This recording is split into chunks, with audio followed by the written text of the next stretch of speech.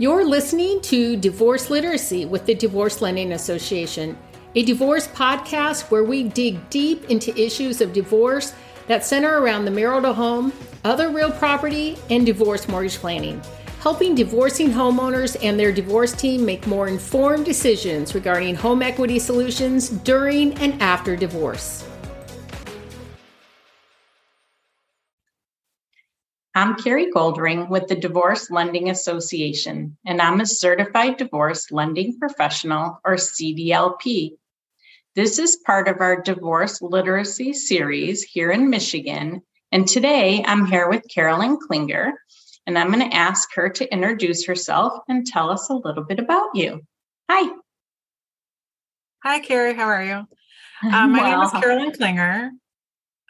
I'm with Klinger Benefits. I'm an insurance broker who helps individuals obtain their own health insurance or Medicare or supplemental coverage like life insurance and some other products. But my primary focus is insurance, health and Medicare. And so in such a complex category, I try to help people understand all their options, evaluate whether or not individual coverage is the best thing for them. And then we kind of funnel down from there as to, what plan, what carrier, all the details. Perfect. So I know a lot of times I'll refer people to you who are going through divorce or just recently divorced, and they were on their spouse's insurance. So now all of a sudden they don't have their own insurance, either because they were a stay-home parent or their current job doesn't cover it or they didn't need it before.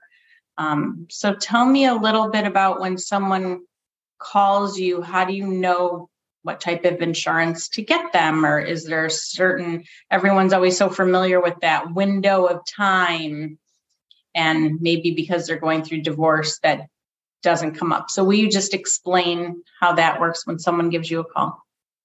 For sure. So, everybody's situation is completely different. So first of all, the fact that they're potentially losing coverage is going to give them a special enrollment opportunity. So that doesn't matter really what time of year, as long as they can prove that they're losing coverage. So then we talk about what kind of coverage they've had, what their financial responsibility has been for it, and really how much of it they've used. Because depending on the time of the year when someone's going through this transition, if they've met their deductible or their max out of pocket and they have an option to potentially continue it with COBRA, that may be the best option for the balance of that year. It may not be. It really depends. So we look into all of those things. And if those situations are not either feasible, for one reason or another, then we start looking at individual insurance. And depending on their age, obviously that will focus whether it's Medicare or non-Medicare. And then we talk about the marketplace, the healthcare.gov that everyone hears about, but not necessarily having any experience with it. So we determine whether or not somebody qualifies for some help through the marketplace, because some people will and some won't. And so that's a series of questions that we kind of, look through. So it's really a kind of a funneling process. It's a lot of questions, not about their health specifically. It's about everything else, basically, to help figure out if it makes sense at this point to go on the individual marketplace or off the marketplace, or maybe stay on a COBRA option if that's offered. Let's do this scenario. So I have someone who's going through divorce. They were not the working spouse. They were just on their spouse's insurance. Obviously, might be contentious, so they can't go around and ask a bunch of questions. What if someone has no clue if they've met their deductible or what type of coverage they had? Is that something that you have to know, or is there a way to find out? If there's a way to find out, they probably have an insurance card that they could call and find out their own individual, what they've satisfied individually. Every company is completely different as to whether or not they're going to be allowed to stay on that coverage as not the working employee. So there is going to have to be some information, gathered, because to just automatically jump into an individual plan sometimes is not the person's best interest. So we really need to know some information, and I can help guide them. If everybody typically has an insurance card, so they can call customer service, find out where they are with that, maybe find out some details about the plan. Like you said, some people don't even know what the deductible was, or, if they've met it. But even in the individual insurance company is not going to be able to tell them if they're going to have an option to continue it. So that really is going to have to come from the HR department of the company in pretty much every case. Okay. And anyone could call that HR company if they're covered currently on their insurance and say, hey, this is what's happening to me. It may have to be the spouse that works for that company, honestly. I mean, I don't know. Every case is completely different. We try to avoid that if it's a contentious situation, but we also have to get the information to help the person make their best choice. Okay. So what we really shouldn't do is have someone say, oh, shoot, I'm losing my insurance and I don't have it anymore, and take that card and shred it because they're angry. Exactly. Because it's typically not going to end right then, right? So they need to figure out. Yeah. Okay. That's good to know. And I think that's one really scary thing when you're going through divorce, besides not knowing where you're going to live and not knowing where you're going to get your income from. I think then the next scary thing is, how am I going to be covered in case something goes wrong? Yeah, I think it's comforting for people to know that, I'm a broker. I work with all the different carriers and I don't cost them anything. So I get paid by the carriers and I get paid the same from all of them.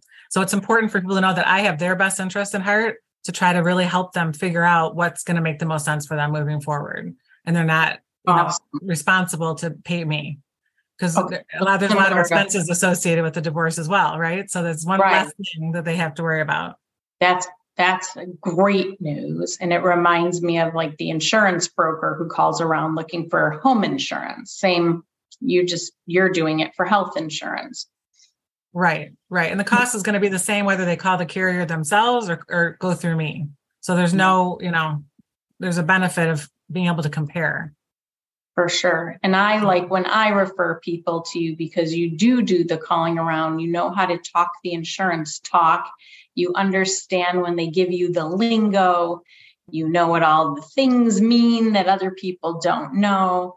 And I feel like you really do a really good job of comparing coverage versus cost and can explain it after to somebody. So they really get extra benefit by talking to you. Well, I guess that comes with 15 years of experience. Thank you. I appreciate that. So 15 years. So how did you get started in the whole insurance industry? Well, I was not in anything related to it at all. I actually had a marketing company for new home builders for 15 years prior. So we operated as like an in-house marketing department for those that were not big enough to have their own in-house department. In 2008, when all the builders went out of business, we had to fold our company. So I needed to find something that I could be helping people was my goal. I knew I could sell. I knew I had a marketing degree, but that's pretty much the last thing people were hiring, the marketing person in 2008. No extra money. Exactly. So I had to figure out, how I could help people and obviously, make a living. So that's how I started. And I worked for a couple of companies now, and then started about 5 years ago, started my own company. So it just gave me an opportunity to work with as many carriers as possible to give my clients as many choices as possible. That's so fabulous. So for people who don't know, even though I know my audience is more divorce related, but you brought up Medicare. Right. So tell me, what age is that? When should somebody contact you? Give me just a little lowdown on that. So Medicare is age 65 and higher if you're not covered elsewhere. So somebody who's, turning 65 but is still working doesn't necessarily have to go on Medicare.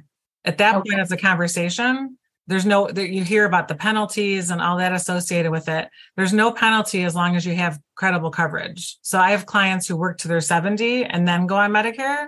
And I have clients who are still working, but because of the way their coverage is, how much it costs them, what the actual details of it is, it may make sense for them to go on Medicare and still work. Because people get very confused between Medicare as the insurance connection and Social Security. Because they're interrelated in terms of you can go to the Social Security office and sign up for Medicare. They don't necessarily know that you can defer Social Security, which is a financial planner question I can't answer, and still go on Medicare at 65. And then there are some people who go on Medicare after being on disability for 24 months in Michigan. So they could be under 65 and eligible for Medicare.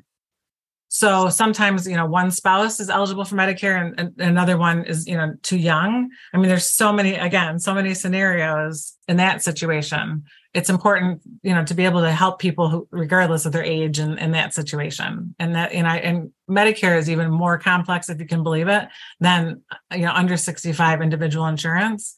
So that's really where the education component comes in, because there's a lot of options, and it's important for people to really understand all the options before they start making choices. So people should really talk to you about it when they turn 64 and give a bunch of leeway time to get a game plan I'll together. let them, find out, are you going to be still working? What does your coverage look like? I mean, 64, maybe a little bit early, maybe, 6 months prior to turning 65.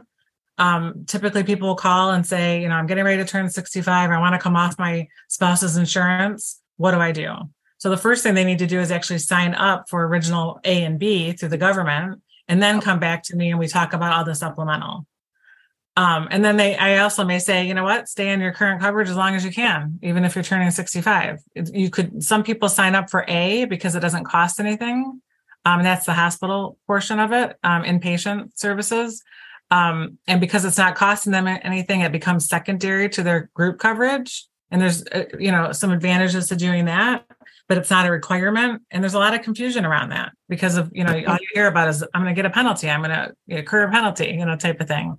So I can at least explain if that's applicable to them. That's great. And especially with the people going through the whole divorce process, they've already gone through so much using, because they're breaking down their whole, everything. And then they're constantly rebuilding. So to have somebody like you who could really dig in and help figure out what they do and don't need and when is so helpful, because what we're realizing is it does take a village, right?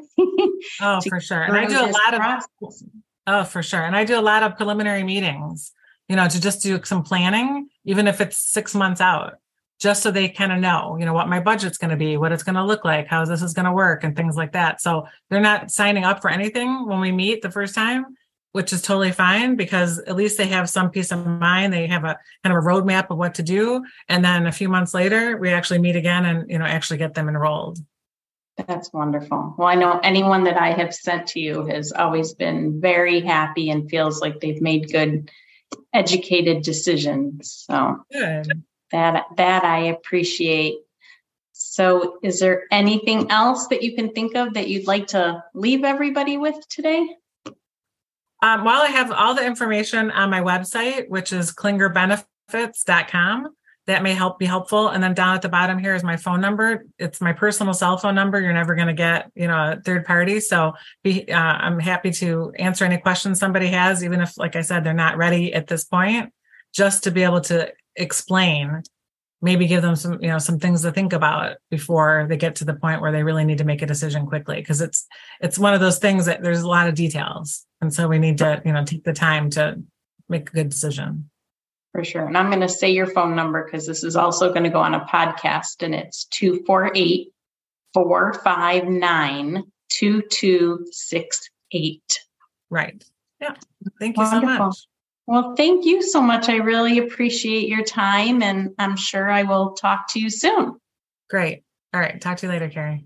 Thanks for listening to Divorce Literacy. Discover more strategies and solutions on divorce mortgage planning at divorcelendingassociation.com.